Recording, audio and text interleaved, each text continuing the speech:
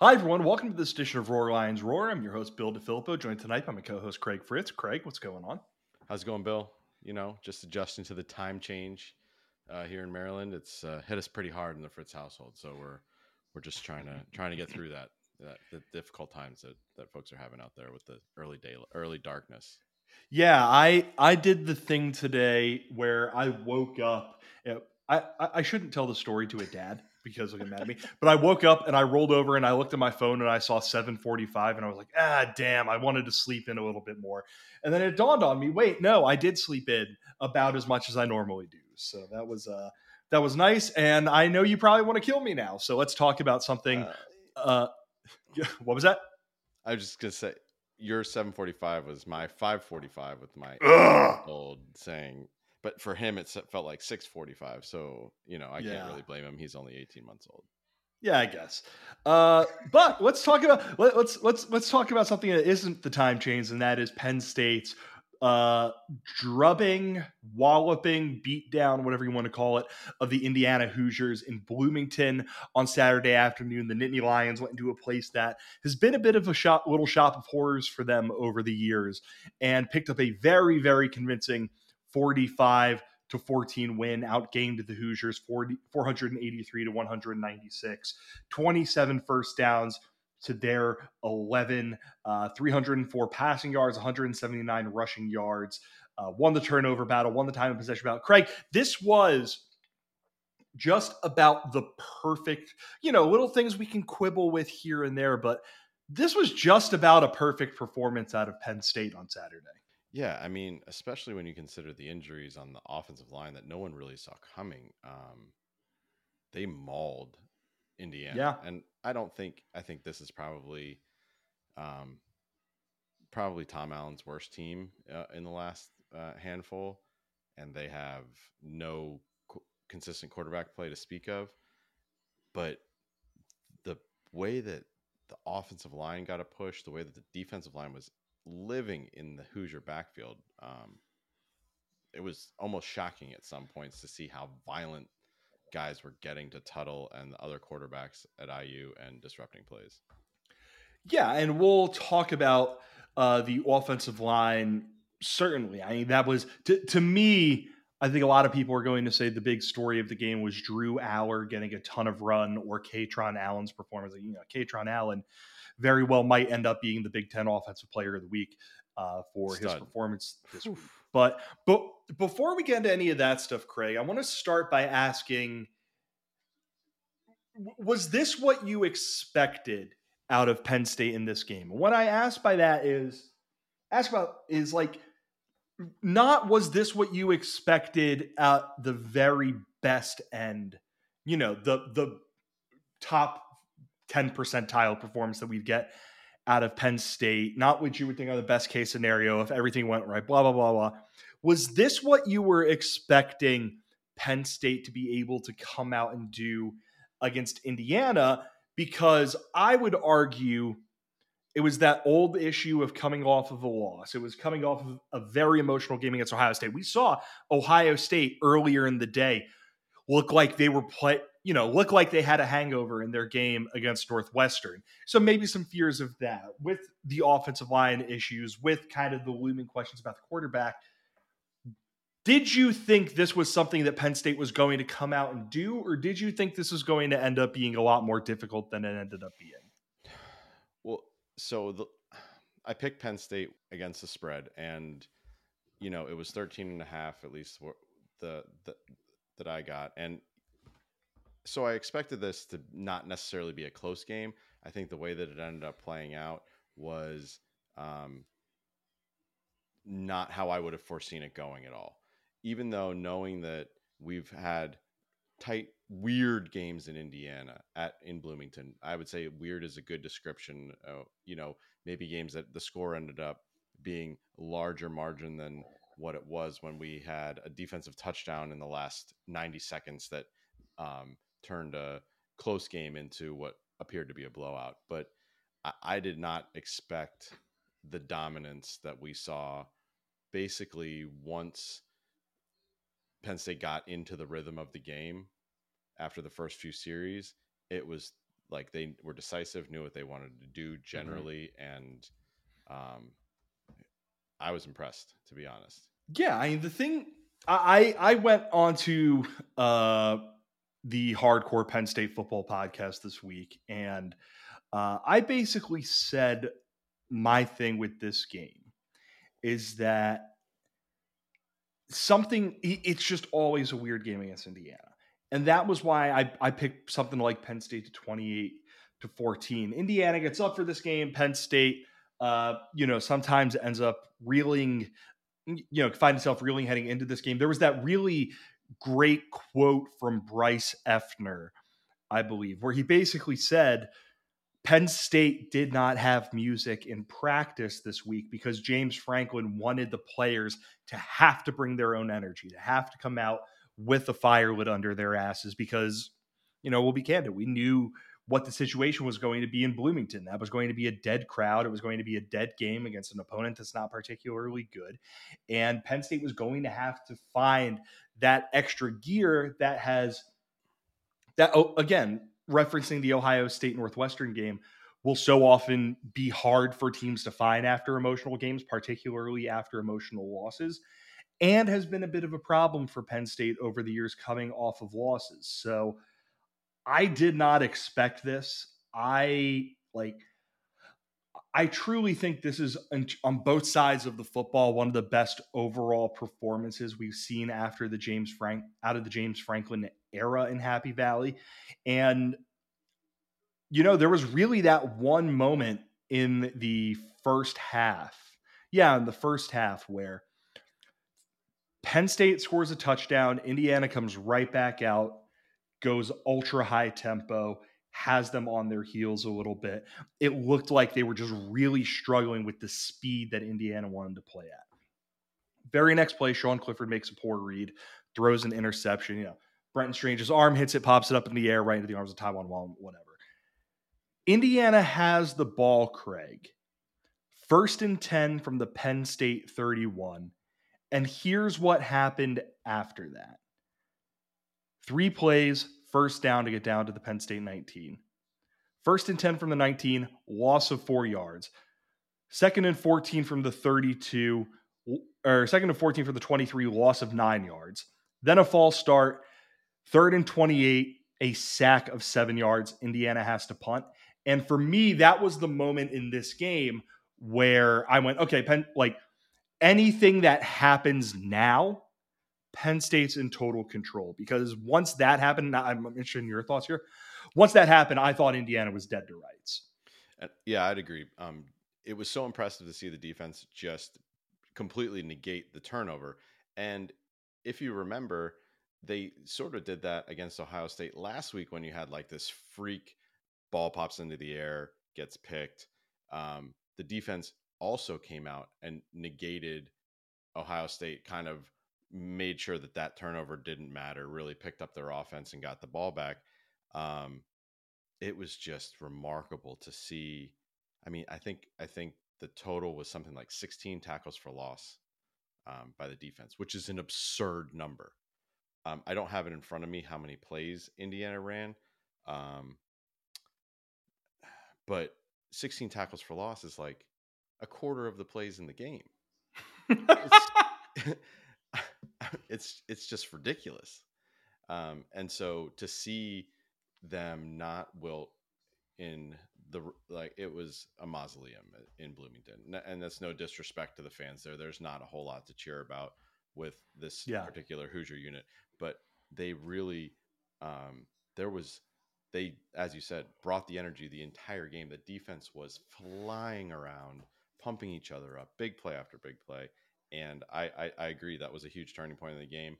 And I mean, you never want to see a guy injured, but once they knocked Tuttle out of the game, it was basically it was academic at that point. There was no way Penn State was going to do anything other than win the game. Do you think the true freshman Brendan Sorsby that they put in after Tuttle, that was punishment for missing a class or something? Because I cannot imagine why on earth especially because then after they put him in for a few plays And that obviously did not work. They then went to the guy who can move, and like he didn't do anything, but he still had a little bit of juice about him. It was ridiculous. But like you mentioned, 16 tackles for loss for Penn State's defense. Kobe King led the way with 2.5. Nick Tarburton had 2. Adisa Isaac had 2. Chop Robinson had 2. And a whole lot of guys had either 1 or half of 1. And then sacks, Nick Tarburton, Jair Brown, Adisa Isaac, Chop Robinson, Devon Elliott, and Keziah Izzard all registered 1. And can we talk about real quick just how violent these tackles for loss were? Like, yeah, Nick Tarburton's sack was like bone rattling.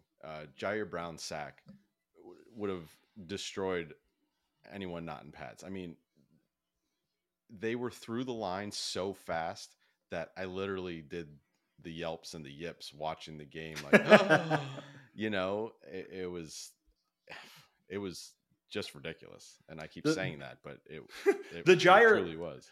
The Jair Brown one where 3rd and a mile, he's up against an offensive lineman. He gets around him. The running back comes up to block him, and he just like one Euro step.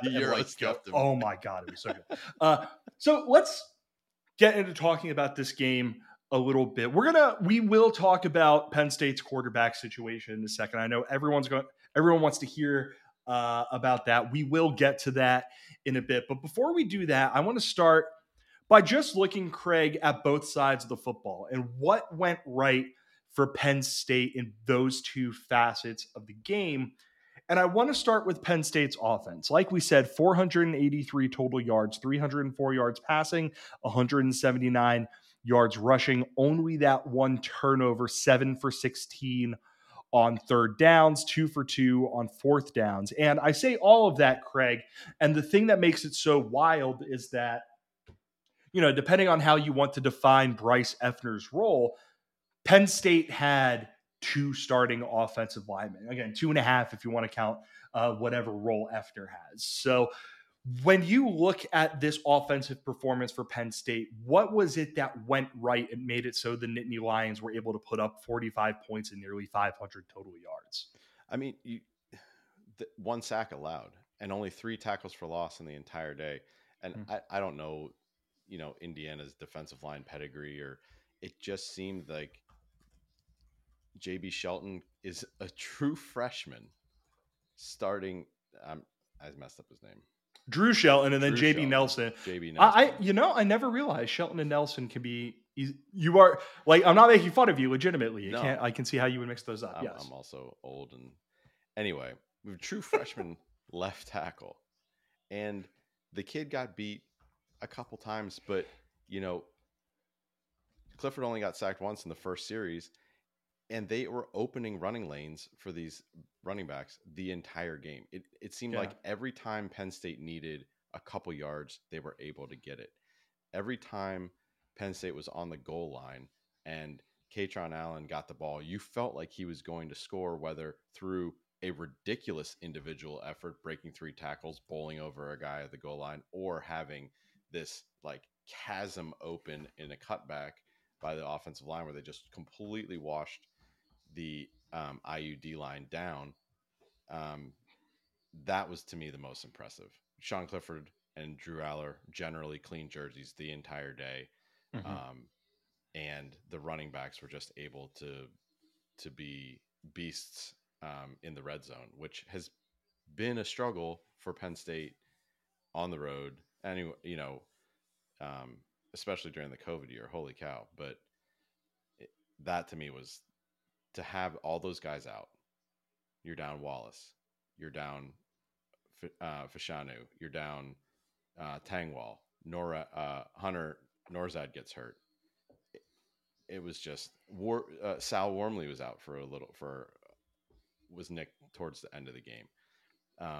And for them to just continue to maul this Indiana defensive front was impressive.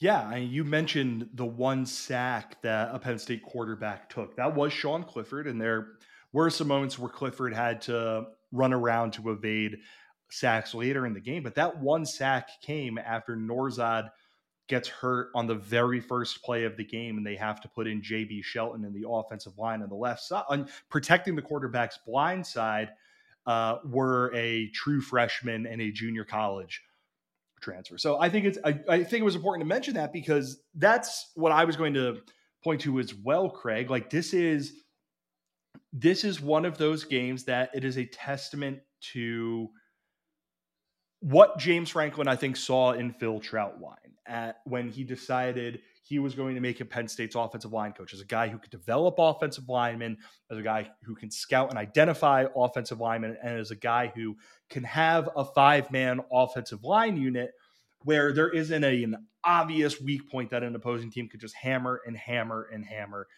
and hammer. Like we mentioned, true freshman in Drew Shelton, junior college transfer. Juice Scruggs been a solid guy. So we Morley has been a little up and down. Bryce Effner, a bit of a weird role in this team. Think about every Penn State offense that we have seen under James Franklin. And if at any point they had to go down even one starting offensive lineman, that has been something that snowballs for this team or is liable to snowballing for this team. That front last year against Villanova got pushed around. And this, like you and I have mentioned a few times in this pod, and I'm sure we will mention a million other times, this is not a particularly good Indiana team. By the second half, they just looked like they didn't want to be there anymore. Yeah. Like that mixed with the fact that, we'll look at their drive chart. They had that 8-play touchdown drive, then that 6-play drive that ended with the 4th and a mile and a punt, and then 3 plays, 2 plays to kneel it out.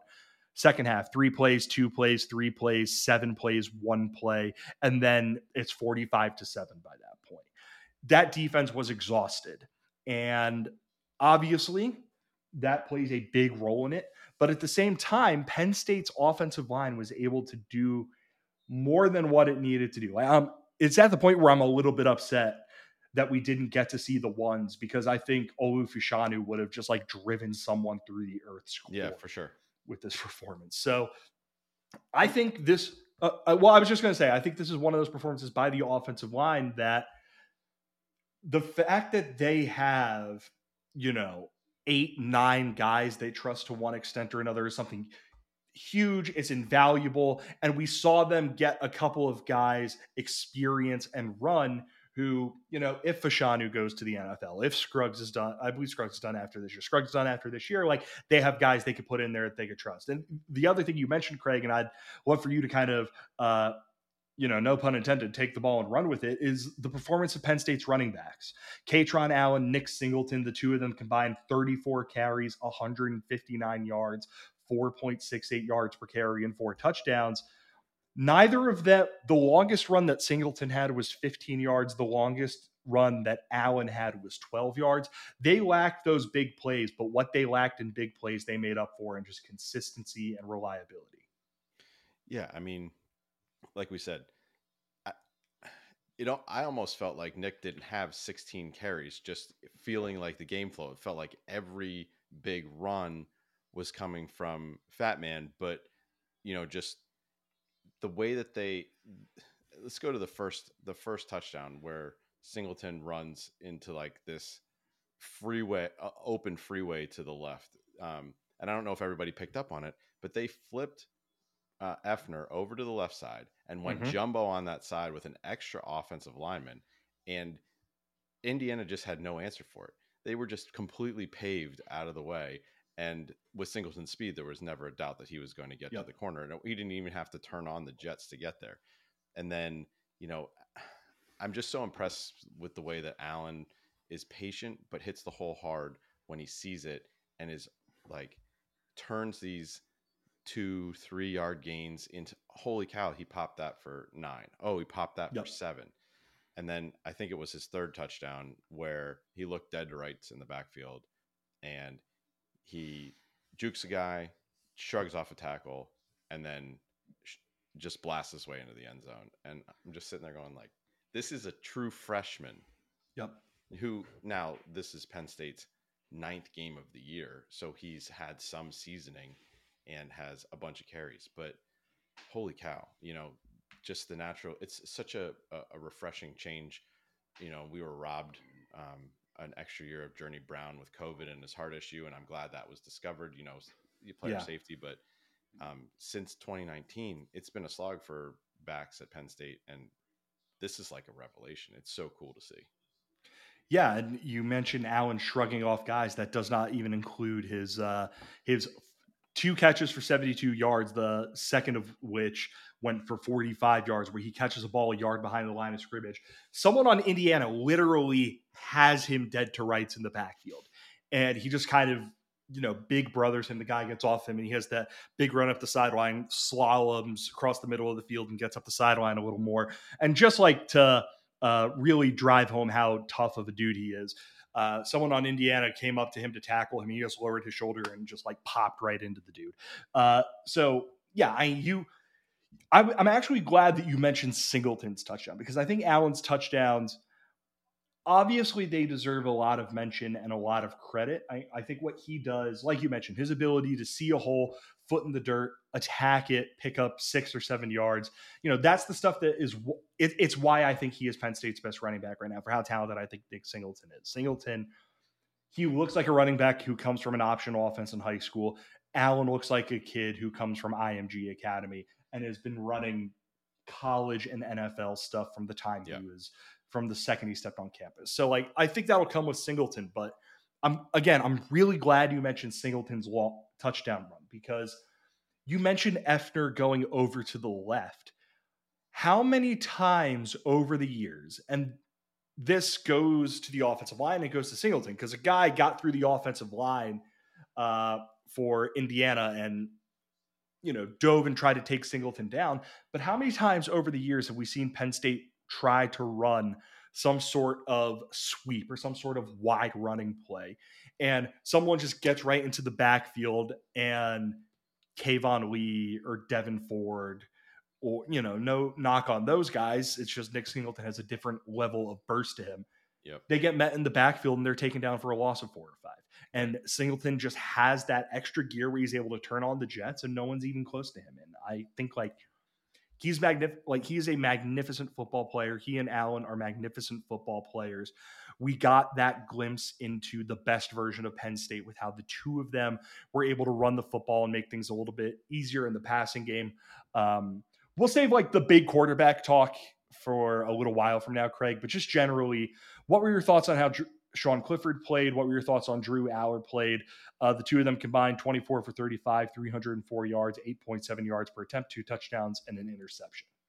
There's a couple of things I wanted to point out. I think it would be remiss if we didn't give credit to some of the catches that were made on both of the quarterbacks' behalf, especially Sean Clifford. I mean, Mitchell Tinsley made an unreal catch on the sideline to extend the touchdown drive, made an unreal catch on a scramble drill where Cliff rolled out to the right, is getting chased by a defensive lineman, chucks the ball down the field.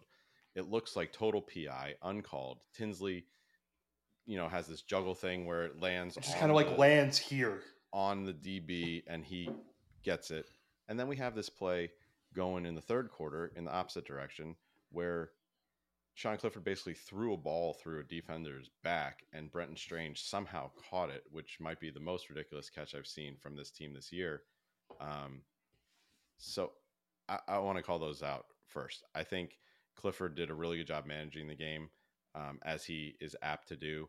I think he missed a couple things, which tends to happen, especially the interception. If you were watching the broadcast, Dan Orlovsky pointed out that he basically read the flat defender wrong. If he came down towards Brenton Strange, Theo Johnson was open on a corner route and had beaten his man, and that looked like it should have been the read instead of trying to fire it to Strange. But overall, like, I didn't have a problem with how I really generally don't have a problem with how Clifford's played, especially his last 3 games. The offense has shown creativity, execution, signs of life. They've generally kept the quarterbacks clean. And if not for a freak day from Ohio State's defensive line, we might be having a different conversation. Yeah. And then, go ahead. I was just gonna say, I didn't get to Drew, and he only had 12 attempts, but some of those are the passes where you're like, oh, okay, now everybody. The first one to Youngcliff, over the middle for 17 yards or whatever it was a holy cow type throw, and then his touchdown to Trey Wallace again was a holy cow type throw when he probably could have just run it in himself, but he just put it in a spot where no one else could catch it other than Trey, and those two throws were just, I think, a glimpse of, and again, Orlovsky was really speaking my language during the broadcast, saying like, I really want to see Aller control the line of scrimmage, get the guys in the position that they're supposed to be in. I'm not so much worried about his ability to make throws because we know that he can do that, but can he get the offense in the most successful play? And I think he was. I think it was, in general, everyone had a great day. It was fun to watch. Yeah, real quick. The last two Penn State games that the duo of Dan Orlovsky and Bob Wischusen have done were the Illinois game last year and the Northwestern game this year. So I am mostly happy that the two of them got to watch a good Penn State performance in person, because I'm a big fan of both of those dudes. Yeah, I would say with Clifford, that was it was a nice Sean Clifford performance. 15 for 23, 229 yards, 10 yards per attempt. No touchdowns. The interception wasn't particularly good. Should have had a touchdown. Put one on Theo Johnson at the Theo Johnson line. It wasn't even thrown to Theo Johnson. It like gracefully landed in his hands. Like if Aller makes that throw is evidence that Drew Aller should be starting over Sean Clifford. Absolutely. Clifford dropped it in the bucket. Listen, Johnson dropped it. That happens. Oh well. But for the most part, he had a couple throws that were just a little bit off. He had that one that Tinsley went to grab that he reeled into, like you mentioned, extend the drive. But otherwise, it was just like, it was a professional performance by Sean Clifford. At this point, he is what he is. There are going to be those moments like that interception where it's just a little bit wrong. And then there are going to be moments where you look and it's like, oh, he still completed 65.2% of his passes. He was averaging 10 yards per attempt. He kept getting Penn State's offense down the field. I think that after he got that, it's weird to put it this way, but get that interception out of him, came on the field right after the interception, 11-yard completion to Mitchell Tinsley, 6-yard completion to Mitchell Tinsley, 5-yard completion to Parker Washington. He runs for a first down, 14-yard completion to Parker Washington. So right after, and there was a third down conversion with that throw to Washington. So right after that interception, they came out, and that drive ends up with him throwing a couple of incompletions, but he came out and he started to look like he was finding a bit of a rhythm, figuring something out against this Indiana defense that, again, isn't particularly good. But they had that confidence in him. He had that confidence in himself, came out, and from there, just looked solid. There was a 3-and-out after that drive. Touchdown drive starts with Sean Clifford throwing to 27 yards for Kaytron Allen, and then Allen running it in. That next drive, completion to Theo Johnson, incomplete to Johnson, but there's a personal foul on there. They then decide to start running the ball. I think Clifford had a very nice, very solid, pretty good game. Ultimately, one of those games where Penn State's running backs and offensive line did more than enough. And then Aller, the only complaint I have about Aller is that, like, he throws it too hard, man. Like, once he figures out, it's like, I think Byron Leftwich was the guy who used to do this, but once he figures out how to take like 10% off of his throws, so they're not just like, they're a little easier to catch, because there's going to be one that just hits someone in the hands and they're going to drop it at one of these points. But otherwise, like, you can just see it. It looks different when he throws the football. It looks easier when he throws the football. And once he gets that stuff in between the ears, like, this is his job. This is going to be his job for the next however many years. And you can even tell with Dan Orlovsky while he was calling the game. You mentioned everything that he said about, I want to see this, this, this. At the same time, you could tell that he's excited about Drew Aller and the promise that he has and the stuff that he is, how he's just able to do stuff. But we'll get to that in a second. Let's talk about a sponsor.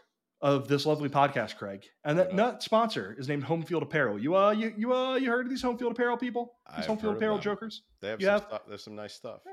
I have my my Take Me to Happy Valley on shirt right now. This is a little something for the fine folks on YouTube who are watching this podcast. But yes, Home Field Apparel, as you've known all year, they are our podcast sponsor. If you are a college sports fan on the internet, you've seen them, you're aware of them. They are a premium collegiate apparel brand based out of Indianapolis. They are Hoosiers. They are an Indiana company. So the fact that they still sponsor us, I'm pretty surprised by it. Their shirts are comfortable. They're unique. The designs that they have make you feel a little bit closer to your school. They truly are fantastic, especially the stuff in their Penn State collection. There are 15 pieces of apparel in all in their Penn State collection. And if you are a new customer, you can use the promo code ROARLIONSROAR, one word, all uppercase, to get 15% off of your first order. Again, Roar Lions Roar, one word, all uppercase, for 15% off of your first order. Thank you again to Home Field Apparel for sponsoring this podcast. And Craig, let's get to talking about Penn State's defense and what went right for them. This might be the shortest segment that we've ever had in the history of the pod, because I think we could just say everything and then we'd be safe to move on. Yes. Okay, so the only thing that I would even say was not great, injuries, which you never want to see, obviously, in a game where it's especially a blowout. Curtis Jacobs gets hurt, does not return. What does that mean for Penn State's already thin linebacker core? Remains to be seen. Tyler Elsdon got hurt, came back in, got hurt again. Kobe King ends up the leading tackler on the game, which probably no one expected. On the other side, you have his brother Kalen King getting his first interception as a Nittany Lion, which was nice to see considering how many passes this team has broken up. Generally, they don't get me wrong, they played awesome. Once Tuttle was out of the game, I mean, they only had to do what they had. There was almost no threat from Indiana's offense. Now that said, they still made all the plays, to bring it home. So just very impressive. I thought Carter played a great game. I thought that the secondary was, again, ridiculous, as usual. I did want to see. Let's check this real quick. Indiana had 131 passing yards through 3 interceptions. Yep. 16 of 29, and just total domination. I mean, yeah, 4.5 yards per attempt for their quarterbacks. The one thing I will say about this, because again, this is just it's just Penn State was dominant. Indiana fired their offensive line coach a little bit earlier this year, and this game was a really good example as to why. They had nothing at the point of the attack against Penn State's secondary. Their one drive that worked well, and Jacob Rude told us about this on our preview podcast, was they can script things and they will have 1 or 2 drives where things go well for them. And they're good at scripting things, and then they have 1 or 2 drives. So their first drive ends in a 3 and out. Their very next drive goes 8 plays, 75 yards for a touchdown. And it seemed to me like the speed that they played at in getting plays off, which just comes after you like that, mixed with the fact that Penn State's kind of got lost in the sauce with how quick things were happening, and Jack Tuttle was able to make some stuff happen with his legs as a result. I think that gave Penn State some trouble.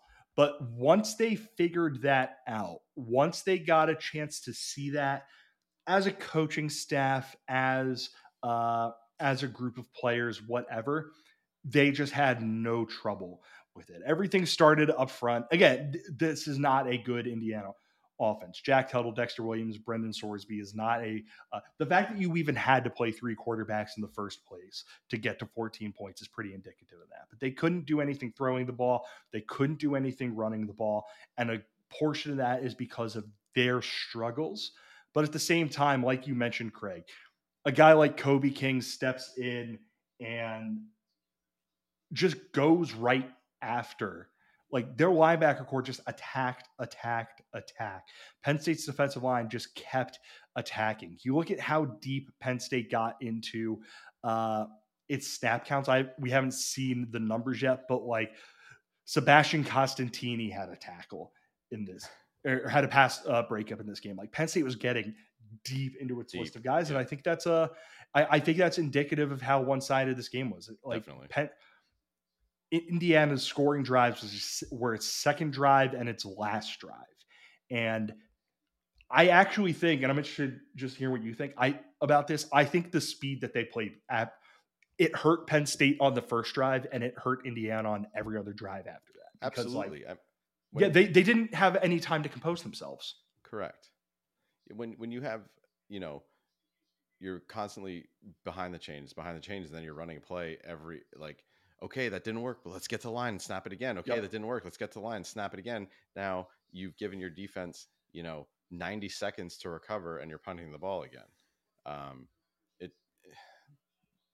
Again, I don't know if them being more methodical would have been helpful for anyone on that team. But it was a little odd to see how, and maybe that's just their MO. They go that fast all the time. They do. But like you said, in the scripted drive, so they have a completion of 14 yards on a big 3rd and 10. This is the touchdown drive, right? Then he hits the pass to Kobe for 35 yards. And then the touchdown was 11. Okay. So there you have 60 of the 131 yards passing on one drive. And then the rest of the game, they had 71 yards passing. Jesus Christ. But yeah, I'm actually going to now go through and read the amount of time every drive took for Indiana. 1:58 on their first drive, 2:41 on their second. 2:53, 57 seconds, 38 seconds, 1:44, 1:48, 50 seconds, and that was when they kneeled out to end the half. 1:08 seconds, 28 seconds, 52 seconds, 2 minutes and 7 seconds, 14 seconds, and then by that point it's 45 to 7. There were 1, 2, 3, won't count the kneel down, 4, 5 drives by this offense that took less than a minute. And obviously a big portion of that is on Indiana and just how recklessly they play. And like, this is because I have a lot of Indiana fans and I talk to a lot of Indiana fans, a lot of Indiana friends talk to Indiana fans, reckless to the point of hurting your team. But at the same time, Penn State did a really good job just throwing their offensive line around, getting back to their quarterbacks. And even when it looked like something good could potentially happen, saying, no, that's not going to happen. And I think that's just about all you can ask for out of a defense. Any other final things you want to say about the defense before we get into, dive a little bit deeper into the quarterback stuff? No, just good to see again the depth. Abdul Carter's development has been awesome. The secondary is super deep, and it's good to see that as well. The defensive line played again super deep because of the score and the situation and the speed at which Indiana played. I mean, and I guess they're doing this to try to avoid allowing the defense to substitute, but I mean, every player on the defense is better than every player on your offense. Who cares? Exactly. If they're substituting, they're putting a worse player in. That helps you. Like, whatever.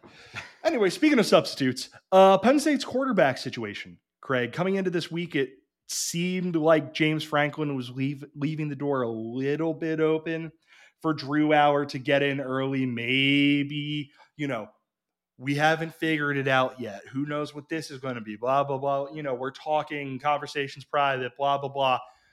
Sean Clifford came out, played the entire first half, played the first 2 drives of the second half. It's 31-7 with 8:21 left to go in the third quarter, and Drew Allar came into the game from that point on. I had a hunch this was what was going to happen. Again, I said on the Hardcore Penn State Football podcast that I just think I think James Franklin gets bored and needs ways to keep himself occupied. And this is a surefire way to keep himself occupied. But at the same time, he made it clear after the game. He didn't just speak. It wasn't just a James Franklin decision. He talked to a bunch of different people within the program to figure out how to play this out.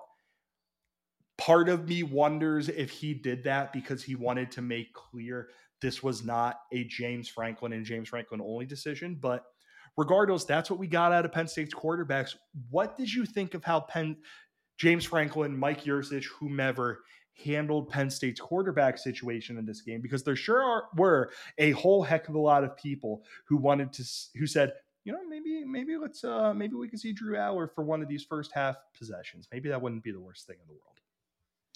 I mean, obviously, you go back and think about the game, but I probably would have been fine with Aller coming in as soon as Tuttle went down, because you watched what your defense did to this true freshman Indiana quarterback, and it wasn't pretty, and they weren't moving the ball. And I had no problem with how it played out. It was great. He got a ton of time. So he got a full quarter plus almost 9 minutes, which you don't expect for them to necessarily be able to achieve in a Big Ten road game. But as soon as Tuttle was hurt, I was kind of like, oh, maybe now's the time for Drew to come in and get a series. Here's the thing. I'm not a huge fan of there's two items. I want Aller to get time with the ones, because I think that is presents the most challenge to him facing the opposing defense, but also gives him the best chance to succeed because he has the best players that Penn State has on their team around him, right? But I'm also not a huge fan of give Clifford 2 series, then we're going to give Aller a series, and then we're going to give Clifford a series, and then we're going to give Aller a series, or whatever the mix may be. I'm not a huge fan of going back and forth because I think it just screws everything up. And now maybe Clifford is, he's been here forever. That's not the type of thing that would bother him. But I don't know. It's not really my thing. I think once you put the kid in, it's his show for the rest of the game, regardless of when during the game that is. Yeah, and I want to give a quick hat tip to Audrey Snyder of The Athletic, who put this in the piece she wrote today.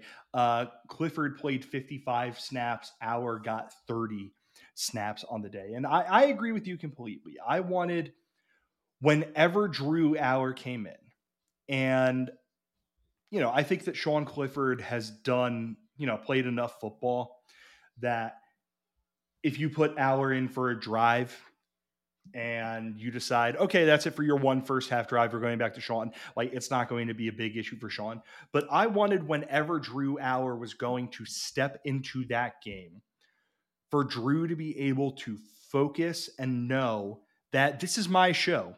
This is Penn State's offense as run by Drew Aller, not Penn State's offense as run by Sean Clifford that I am interrupting for the next 3 to 10 plays or whatever. And what I will say is, I think that Aller looked really loose, really calm, really composed, and really confident. And of course, Indiana's defense by that time, it looked, if they hadn't given up, they did a really bad job of making it look like they weren't giving up.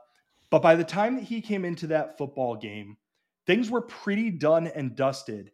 And he got to go into that game with the full understanding that basically nothing that he could do was going to lead to him getting the hook, Sean Clifford coming back in, Clifford having to save the day for a drive or two, and then Drew going back in because it's safe. And I just I hate having to handle your quarterback situation that way. And the example that I am going to point to for this, of what happens when this sort of situation can go wrong in a good way, a bad way, whatever, was this weekend, a couple 100 miles west of me in South Bend, Indiana.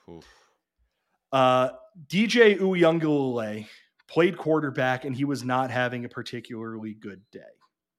And, DJ Uiagalelei is similar to Sean Clifford. He's a veteran guy, played a lot of football, not always great, flashes, whatever, this sort of thing. They decide that for no rhyme or reason, just because this was the time to do it. With Notre Dame up 14-0 in the third quarter, this was going to be the time to get Cade Klubnik in and see what Cade can do in this kind of a situation. And because it was a high leverage, one of those high leverage situations, the kid wasn't totally focused and settled and able to go into something a little comfortable. Klubnik's first pass was intercepted. And then he went back into the bench, and DJ Uiagalelei came right back in after Notre Dame scored immediately off of that play. Now, I think these situations are very different. Notre Dame is a much better football team than Indiana, Craig. But the big thing is, I think if you are trying to put Drew Allar in positions to succeed so he is able to build on his performances, you want to put him into a situation where he can have tunnel vision on how things are going to go. And to that end, while I understand the frustration of not seeing him sooner, I think James Franklin, Mike Yurcich, whomever else played this about as well as they could have. Yeah, I agree. And to my point specifically, if you do this trading possessions or whatever, it has to be extremely clear that it's 2 Clifford series, 1 Allar series, 2 Clifford series, 1 Allar series, regardless of outcome. You cannot be reactive in this situation because you're just going to torpedo someone's confidence, probably end up losing a game that you should win. And then it's just a bad situation all around. Then you have 2 quarterbacks that don't like the head coach, maybe don't have the confidence to make the throws that they should make. And so far, we haven't seen that from either Penn State quarterback. Yeah. And if I may, you mentioned something really important there. Sean Clifford looked like he was having the goddamn time of his life watching Drew Allar play quarterback. I mean, he's pointing first downs. He's like, right. Is he going to make it? Like, oh, don't get tackled. And then he runs for a first. Yeah. I mean, fully. If you didn't know better, you would have thought that was the guy on the offense that was Sean Clifford's younger brother. He was probably jealous that Allar completed a pass to Liam. He's only got one of those. And now I think Allar's hit him 3 times this season. Yeah, they're building up a bit of a connection. You got to think that there's some conspiring between Drew Allar and Liam Clifford to get Liam's older brother out of the paint. But yeah, like Clifford looked like he was having a blast, and he was really proud and really happy with the performance Allar was putting on out there. Allar looked like he was having a blast playing. And then what was happening? He was coming to the sideline. He was sitting right down on the bench, and Sean Clifford is right there talking to him, right, praising him, coaching him through things, whatever. Like, I don't know. The only way you could say that this was not handled well, the quarterback situation, this game was not handled well, is if coming into this game, the only way it could have been handled well was for Drew Allar to start. Right.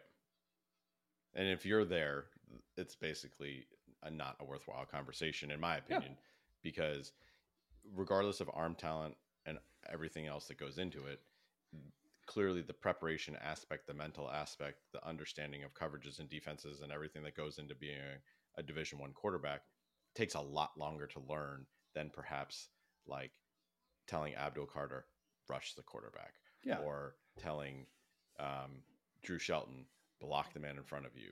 And I'm not saying that offensive line or linebacker are easy positions by any means, but you have to have so much more than just a physical game to be able to play quarterback well in the Big Ten. So,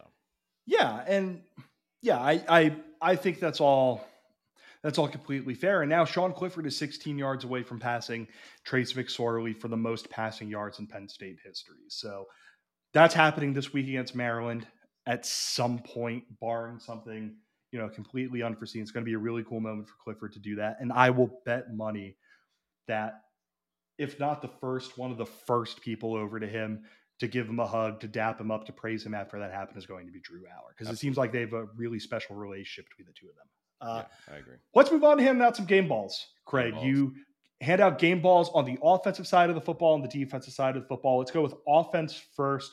Who's getting your game balls? I'm going to go Brenton Strange. to me, played a whale of a game that didn't necessarily show up with scoring, like no touchdowns, right? But only 2 catches for 29 yards. The catches one of stood out which to me. was a really insane. good catch. Insane. I think that crazy little T formation that they run, or the wishbone, or whatever you want to call it, when both tight ends are in the backfield, or Strange lines up as the center back with a running back on either side of him. These are he's just provided another level of security and consistency in blocking that has allowed these 2 freshman running backs to flourish. And again, that catch is like, holy cow. And extended a drive. There was that weird substitution, non-penalty right before that, where Penn State thought they had a first down on penalty, but then it ended up being 3rd and 5 anyway. And Clifford rolls out and throws this ball, like I said, basically went through the defender and keeps the drive going. So everyone else that we've talked about, he'll get my first one. I thought he played a very solid all-around game. Yeah. Obvious tip of the hat to Katron Allen, but for me, it's going to Drew Shelton and JB Nelson. I mean, big time. The fact I started laughing to myself earlier today over just the thought of what would happen. I'm not going to name any specific names or anything like that, but if I told you in 2015, in 2020, 2021, whatever, that Penn State's starting left tackle was out, and the guy that they would put at left tackle has to play right tackle because the right tackle is out. So a true freshman has to play there. And Penn State's starting left guard is out, and then its backup left guard gets hurt on the first play, and they got to put a junior college guy in there. You would expect they're running for 1.2 yards per carry, even against the worst of defenses that they would go up against. You would assume that the quarterbacks would be running for their lives. And the way that Nelson and Shelton held up on Clifford's blind side, that's really impressive to me, man. That's something that Penn State just hasn't had in years past. And I think they need to get a lot of credit. Like, I don't recall Allen's third touchdown off the top of my head, but Singleton touchdown, they ran over to that left side. Allen's first touchdown. They were all to the left. They were all to the left. Yeah. So all 4 touchdowns were behind the side of the offensive line with those guys in there. And, that's, again, testament to Phil Troutline, testament to these guys. That it's just really impressive to me. It's not something that I expect out of Penn State's offense. Defensive side of the football. Who's getting your game ball for this one, Craig? Man, it's a really good question. You know what? What the heck? I'll just say something that you didn't expect to see, a backup playing a huge role, leading the team in tackles. I'll go with Kobe King because, again, I don't think anybody saw that performance coming. When even that unit has, let's be very frank, that unit has struggled mightily and been exposed in the passing game and the run game by some superior opponents who we don't need to rehash that right now.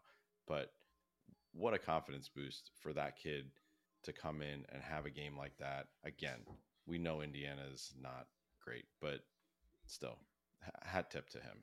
Yeah, there are just a million different guys on Penn State's defense who would deserve this. So I'm just going to take a cop out, and I'm going to say Kalen King because that interception that he had was quite good. Went up, played the ball. I mean, Joey Porter Jr. is the guy on Penn State's defense, and he is, we have 3, maybe 4 more games with him before he goes and makes a whole hell of a lot of money in the NFL. Teams know not to throw at him. Yeah, that interception was further proof that throwing at Kalen King is not a particularly great idea either. Agreed. So I'll give him his flowers, but if you want to give it to Kobe King, Jalen Reed, Jair Brown, Adisa Isaac, Chop Robinson, like whatever, give it to them. Like, I'm not going to count up the number of guys on Penn State's defense who recorded a tackle. It was a lot. So I think that's it for Indiana chat. We'll take a minute or two here at the end of the podcast to look ahead to what Penn State has up on the horizon, which is this Saturday. They play host to the Maryland Terrapins, 3:30 p.m. kick on Fox. Penn State and Maryland. Things get a little bit testy when they take the field together. Last year, the Nittany Lions won 31-14 in a game that probably wasn't as close as that score might indicate. And then the year before, Maryland came to Happy Valley, won 35-19, just threw the ball over Penn State. Nittany Lions entering this game with a 78% chance of winning per FPI, 12-point favorites.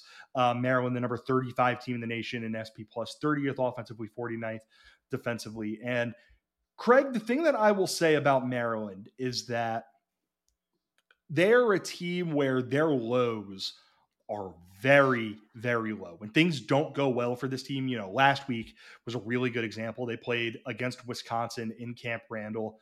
They lost 23-10, had 189 yards of total offense, only one interception, but it just was not looking good. On the other side of it, when this offense is cooking, when Taulia Tagovailoa is hitting his very talented group of pass catchers, when Roman Hembry and Antoine Littleton are able to get a bit of a head of steam in the run game, when their defensive players are able to create some havoc plays, they could be a team that is a little bit dangerous. They gave Michigan their run for their money in Ann Arbor a little bit earlier this season. So just what are your general thoughts as we head into this next game week against a team that, even on their down years, they come into Happy Valley with that little something extra prepared for the Nittany Lions? Yeah, they definitely bring the smoke against Penn State generally. I mean, now you go back 3 years ago, it was the KJ Hamler show in College Park. Were you at that game? I was not. I have like 13 kids. I don't go to games anymore. Even though I am literally probably 20 minutes from the stadium.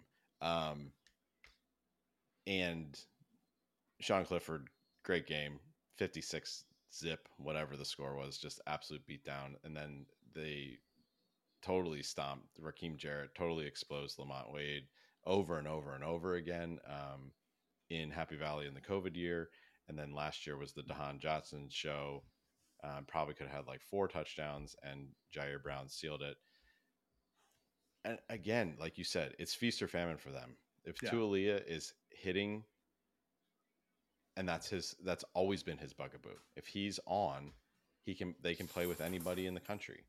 Yeah. But have the times that he's been on been equal to the times that he's been off. And they had a bye week, and then he missed a game. They had a bye week, and he came back for Wisconsin. How healthy is he? Nobody really knows.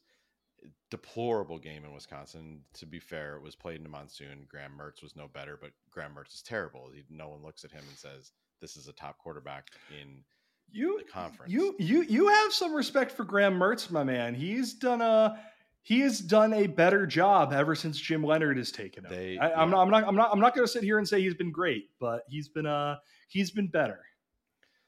It's only going up. Only way to go is up. That's right. That's right. But again, like you mentioned, they have elite skill on the outside. They have some nice running backs. They have a much better offensive line than Indiana. They have a much better defensive line than Indiana. The back seven, who knows? Their special teams game, wild card. So we'll see. I don't think Penn State's going to have any issue bringing their juice to this game. 3:30 kick, Happy Valley, and there are so many guys from Maryland on the squad. It's kind of like the Rutgers thing, where we said like we got the big banner that says all these guys. Rutgers calls the New Jersey Traders. Well, there's as many kids from Maryland that are on Penn State's team. So I think they're not going to have any problem bringing the excitement and playing a great game. And to be honest, the offense has played about as well as I could have expected the last 3 games, outside of obviously turnovers. But I think I have a feeling it's going to be a very entertaining game. Yeah, I mean, I think Penn State's a clearly better football team than Maryland, but like you mentioned, when Maryland is cooking and things are going well for them, they can be a really dangerous football team. But fortunately, I think the Penn State has started to figure some stuff, not even figure some stuff out. Their big issue over the last couple of years is they lose a game and then they lose the game after it. Minnesota, they came out after losing to Michigan and kicked the hell out of Minnesota. Indiana, they came out after losing to Ohio State and kicked the hell out of Indiana. So this is a team that Penn State is better than, and Penn State, I don't think, is running the risk of finding itself in a position where, we just don't have that little extra something this week. We're just not our day, whatever. No, this is a Penn State team that they were 15 in the college football playoff rankings last week. Obviously, it's different for the AP, but the AP, they are 14th in the country. This is a Penn State team that stuff is going to happen ahead of them, and that stuff could lead to Penn State being in a very cozy spot for a New Year's Six Bowl, depending on how things work out for them. And I think that Penn State's going to bring that little extra something. I think that going up against this Maryland passing attack is going to be tricky, but I think getting a sense of, while Indiana's nowhere near as good, going up against a team that's going to want to play fast and attack and attack and attack, even if they suck at it, is getting a glimpse of that's going to be something that's really helpful for Penn State. So I think it's going to be a good week for Penn State. And if Penn State wins this game, they should win out. Like, they should be able to win out very easily. I think they're much, much better than Rutgers, and I think they're much, much better than Michigan State. Yeah, they should win out. They should. Absolutely. They should. But I would say this is the game on this schedule where if they're going to lose, I would be primed to think they're going to lose. Yeah. I would be extremely surprised to see a loss. I think it could be more competitive than would make some people comfortable. It's a big spread, but we'll see. Yeah. Any final thoughts, Craig, before I wrap this pod up? No, I'm just, like I said, just seeing the young guys continue. Like, we're just seeing how much James Franklin is getting out of this recruiting class last year with the amount of true freshmen that have played. Yeah. And it is an unbelievable number. It's really cool to watch because you're seeing the groundwork laid for the next 2 seasons. And they're like you said, they're in a position to be in a New Year's Six Bowl and have this unbelievable amount of talent in the underclasses that can really hope to string some nice seasons together. So, agreed. And only thing I want to say is shout out to Penn State women's soccer. Ooh, big time. I am, as a lot of you know, I live in Columbus, Ohio.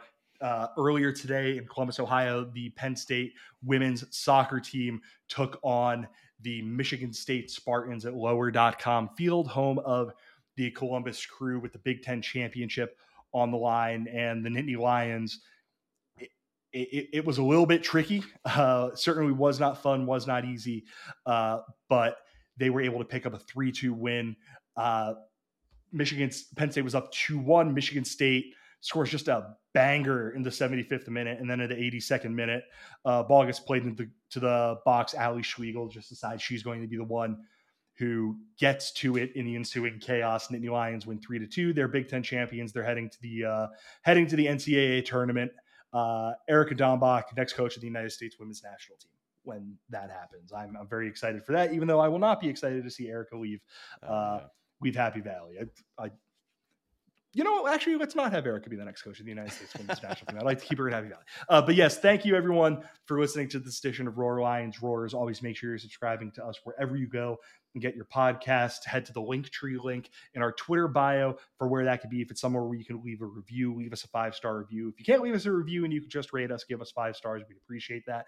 If you're over on YouTube, head into the comments section, talk about Penn State with one another, and have a good time doing that. Make sure you're following us on our Twitter account at RLR blog. And again, thank you very much to Home Field Apparel for sponsoring this podcast. Again, for first time orders, use the promo code Roar Lions Roar, one word, all uppercase, for 15% off of your first order. One last time, thank you very much for listening to this edition of Roar Lions Roar. For my co-host Craig Fritz, I'm Bill DeFilippo. Take care, everyone.